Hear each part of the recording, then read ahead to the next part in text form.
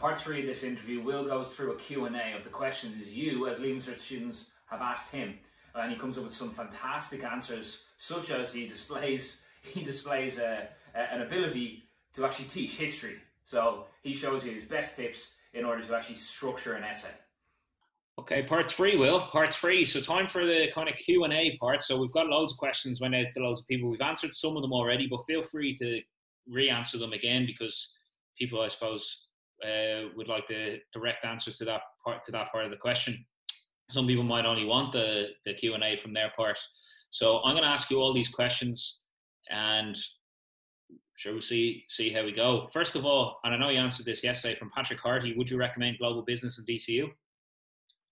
Oh yeah, yes I would. Good course, nice small course, only 13 people, and of course you have the lure of the 2 years in Boston at the end. So yeah, we'll see how that turns out. Unbelievable.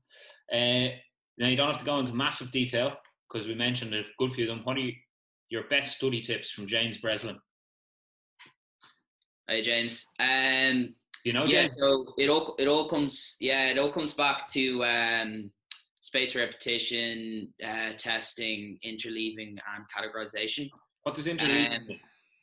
Interleaving, that is essentially, say you're working on maths and you're doing like one type of question. If you just keep doing the same type of question over and over and over again, your brain just kind of goes on autopilot, because you don't have to figure out like what method to use. It's best to mix up the questions and the different types of questions in a particular study session. So the kind of what I say would recommend students in maths or biology is they do a good few on a certain topic until they're comfortable.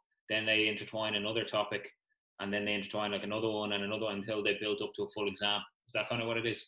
Yeah. And like to put some of these into practice, I think first of all, like the main thing before you do any of that kind of stuff for memorization, you really just want to try and get a really solid understanding of what you're learning. Otherwise it's not going to stick as well.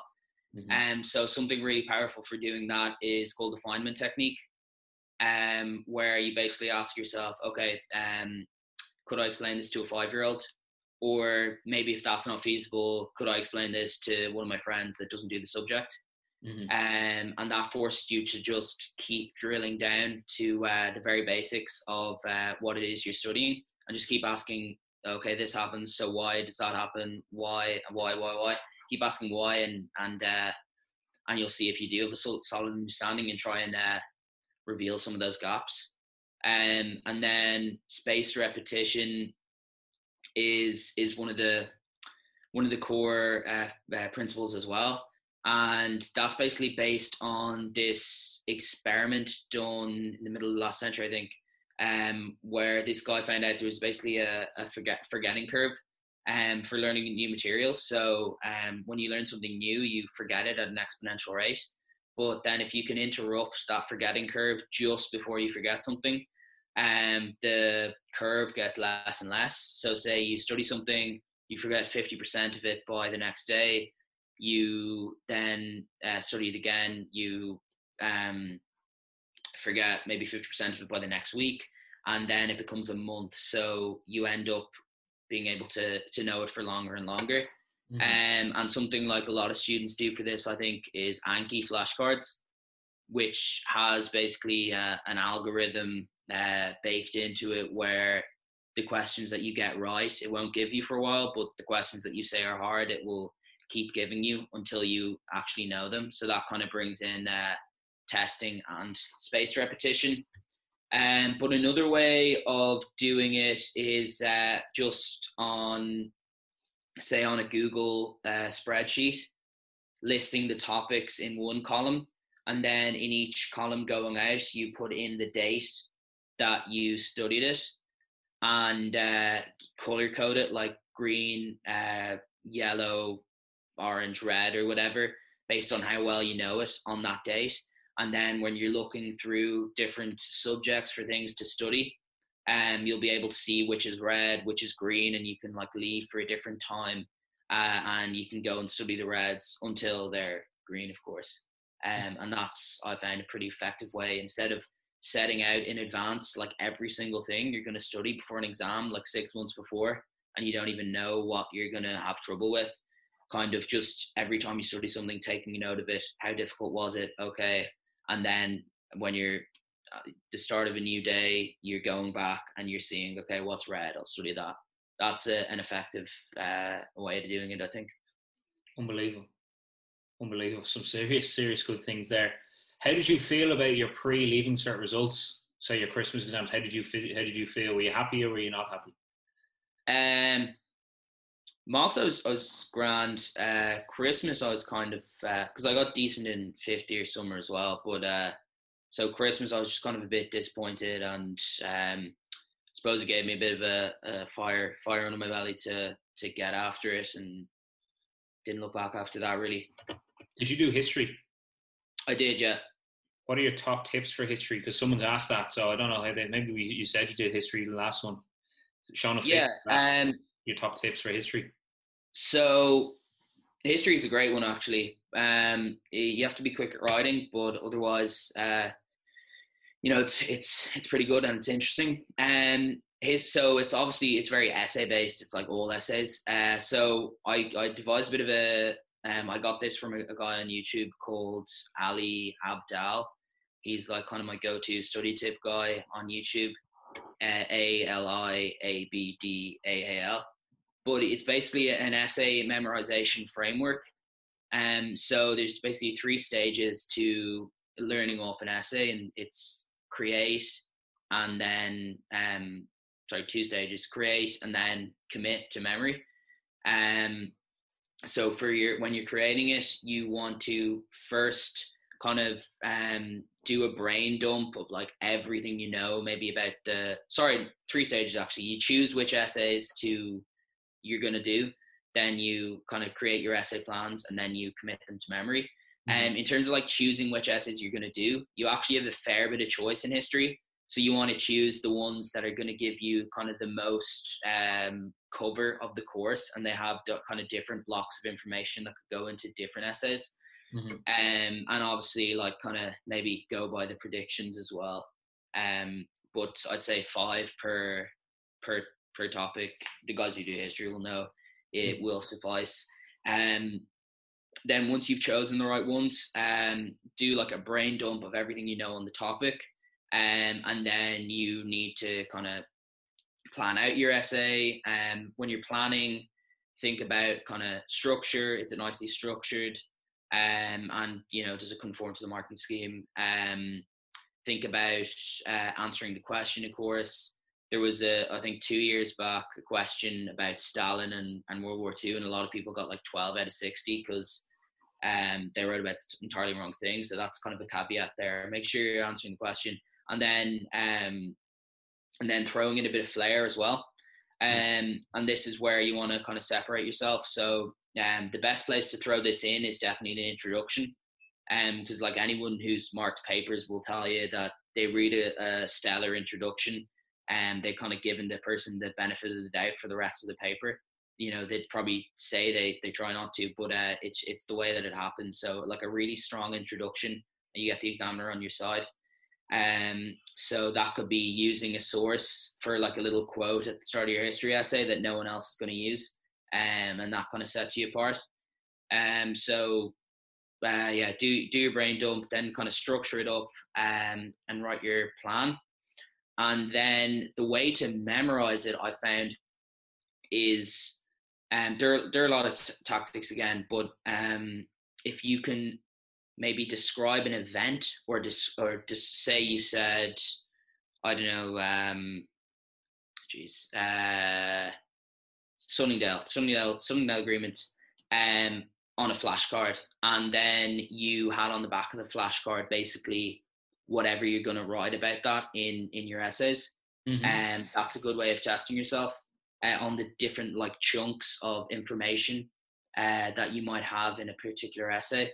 And then once you've kind of done a few different, done flashcards on those, and kind of have those chunks of information from different essays committed to memory, then try and mind map basically the essay from memory, and just write kind of the different headings, and you'll be able to elaborate on them in the exam, but just write the headings so you can have the kind of essay on the page.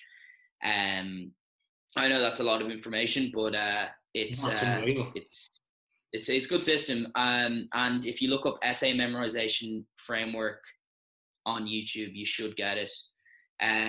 There are other things you can do. For history, it's pretty date heavy. So there is a technique called the PEG system, whereby you essentially, like, the human brain is not so good at kind of trying to remember abstract things. Like numbers we're really bad at. So, but images and words were actually pretty good.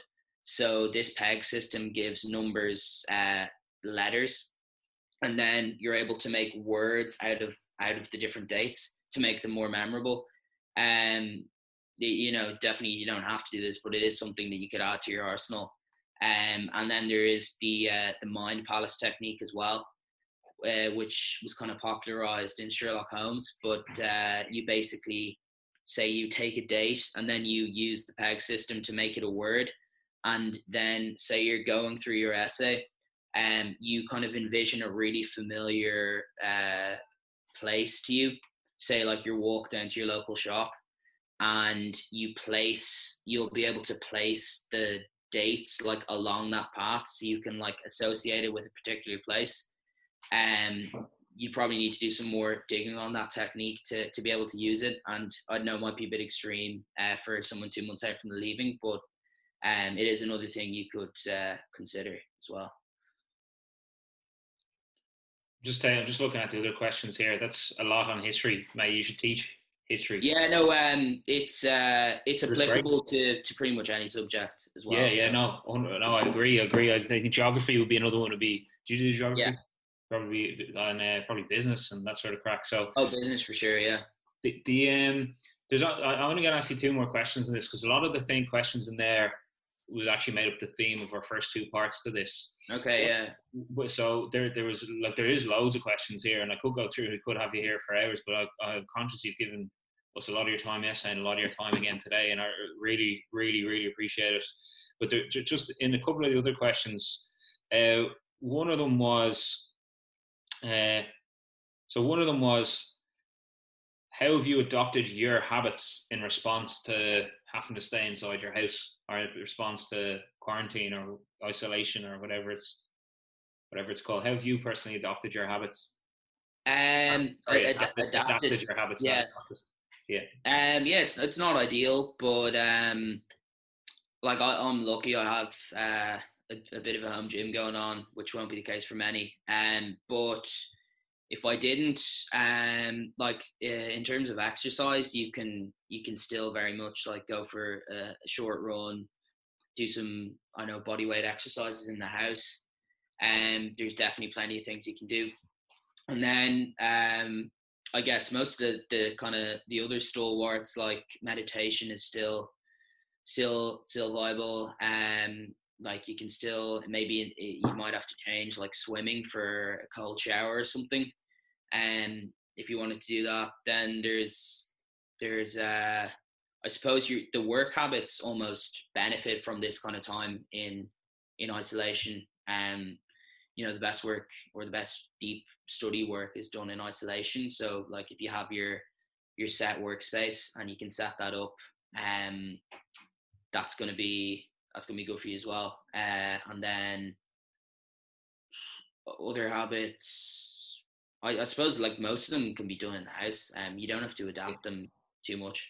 Yeah, it's not too like one of my habits is not going down and hanging around, standing beside the bus stop, or one of my habits is not going down to the local grocery and shaking people's hands. So as long as it's not going around shaking everyone's hand, or if you being in Northern Italy. Yeah, exactly. If you flip your mind, if you say use the Jocko Willink, if you say good, well then suddenly you can actually go deep on a serious amount of things, because you don't have. I know this is probably you don't have to commute anywhere. You don't have the time and that you can take breaks in between. It does give you a lot of time, for sure. a lot of extra time that you're not commuting, and But I guess like it can almost feel like one long day, the whole thing. Mm-hmm. So probably key to do that, like you said, the section off time where you're finished and you're doing other stuff. Yeah, add a bit of spice in there if you can. Go for walks. I'll add a bit of spice for you here. Did you see the David Goggins online workout that he did for this? I didn't. I was afraid to look. If you give it a go, see if you can do it. I full on, one of the hardest things I've ever done, and you needed zero equipment. I nearly puked everywhere. How long was it? 1 hour. There's another one that's 45 minutes, which is pretty tough, but the 1 hour one, he doesn't tell you the reps or anything like that, and it's you're just following along. Yeah, it was good though. If anyone wanted to try that out, that was horrendous. And another one. There's also another accessible thing you could do in way of exercise. I've seen a lot of people doing it. It's like the Murph challenge. An army thing. Basically, you in the army they wear a weighted vest, but they go for a mile run, 100 pull-ups, 200 push-ups, 300 squats, and then a mile run again to finish off. Fill a backpack with a few things and do it that way. It's probably more accessible to more people than the David Goggins thing. Yeah, probably is. I actually Murph is my favorite workout. Yeah, there's one called Chad, CrossFit Chad. It's 1,000 step ups. So all you need is a step, and you wear again, you fill a backpack with weight. I used a weighted vest. I did it twice since we've been in isolation, and it's 1,000 step ups. It takes about an hour, and you're sweating and blowing at the end of it. So all you need is, you'd probably be tough without a weighted vest, but it's 20-inch box or a step or whatever, so you can make that yourself, or a chair. Anyway, there are a lot of the CrossFit ones. Like even an easy enough one would be like Fat Amy. That's all body weight stuff. Yeah. That's the name of the workout, just to clarify. Yeah. And then like everyone, like all the fitness people are obviously uploading their own like home workouts as well. So if you were thinking that gyms being closed was meant no exercise for you, then there are plenty of options out there. Get your ass back in the game. And it also, if for people who might not exercise too much, like even throughout the day doing, I don't know, on the hour, every hour, like a quick Tabata set of something, like burpees or I don't know, like some kind of ab exercise. That's a good way to stay kind of away fit, and also it's like manageable if you break it up in small bits throughout the day, and also stay focused as well. Sweet. Well, we'll let you go. Thanks so much again. Really appreciate this. Looking forward to it helping people again. You've stepped up again for the community, and for a lot of people, I'd say, sitting at home that are feeling a little bit off. They've got some seriously actionable techniques and ideas for them to help pull them through, but also not just for the Leaving Cert, to help boost them for forever, I guess. Yeah, and like I do just want to say, like, obviously, I don't have all the answers, so to take everything I say with a pinch of salt. And I don't want to be too like prescriptive about it. But if you find any of this helpful, apply what you think is useful and discard the rest. And hopefully some of it is useful for some people. Adds a bit of value. Unbelievable. Will, thank you very much, and I look forward to chatting to you again very soon. You inspire me. You inspire tons of people. Keep on. You inspire me, Dave. You inspire me. I'm what to run away from, am I? Yeah. Any mess. All right, Will. Thanks so much.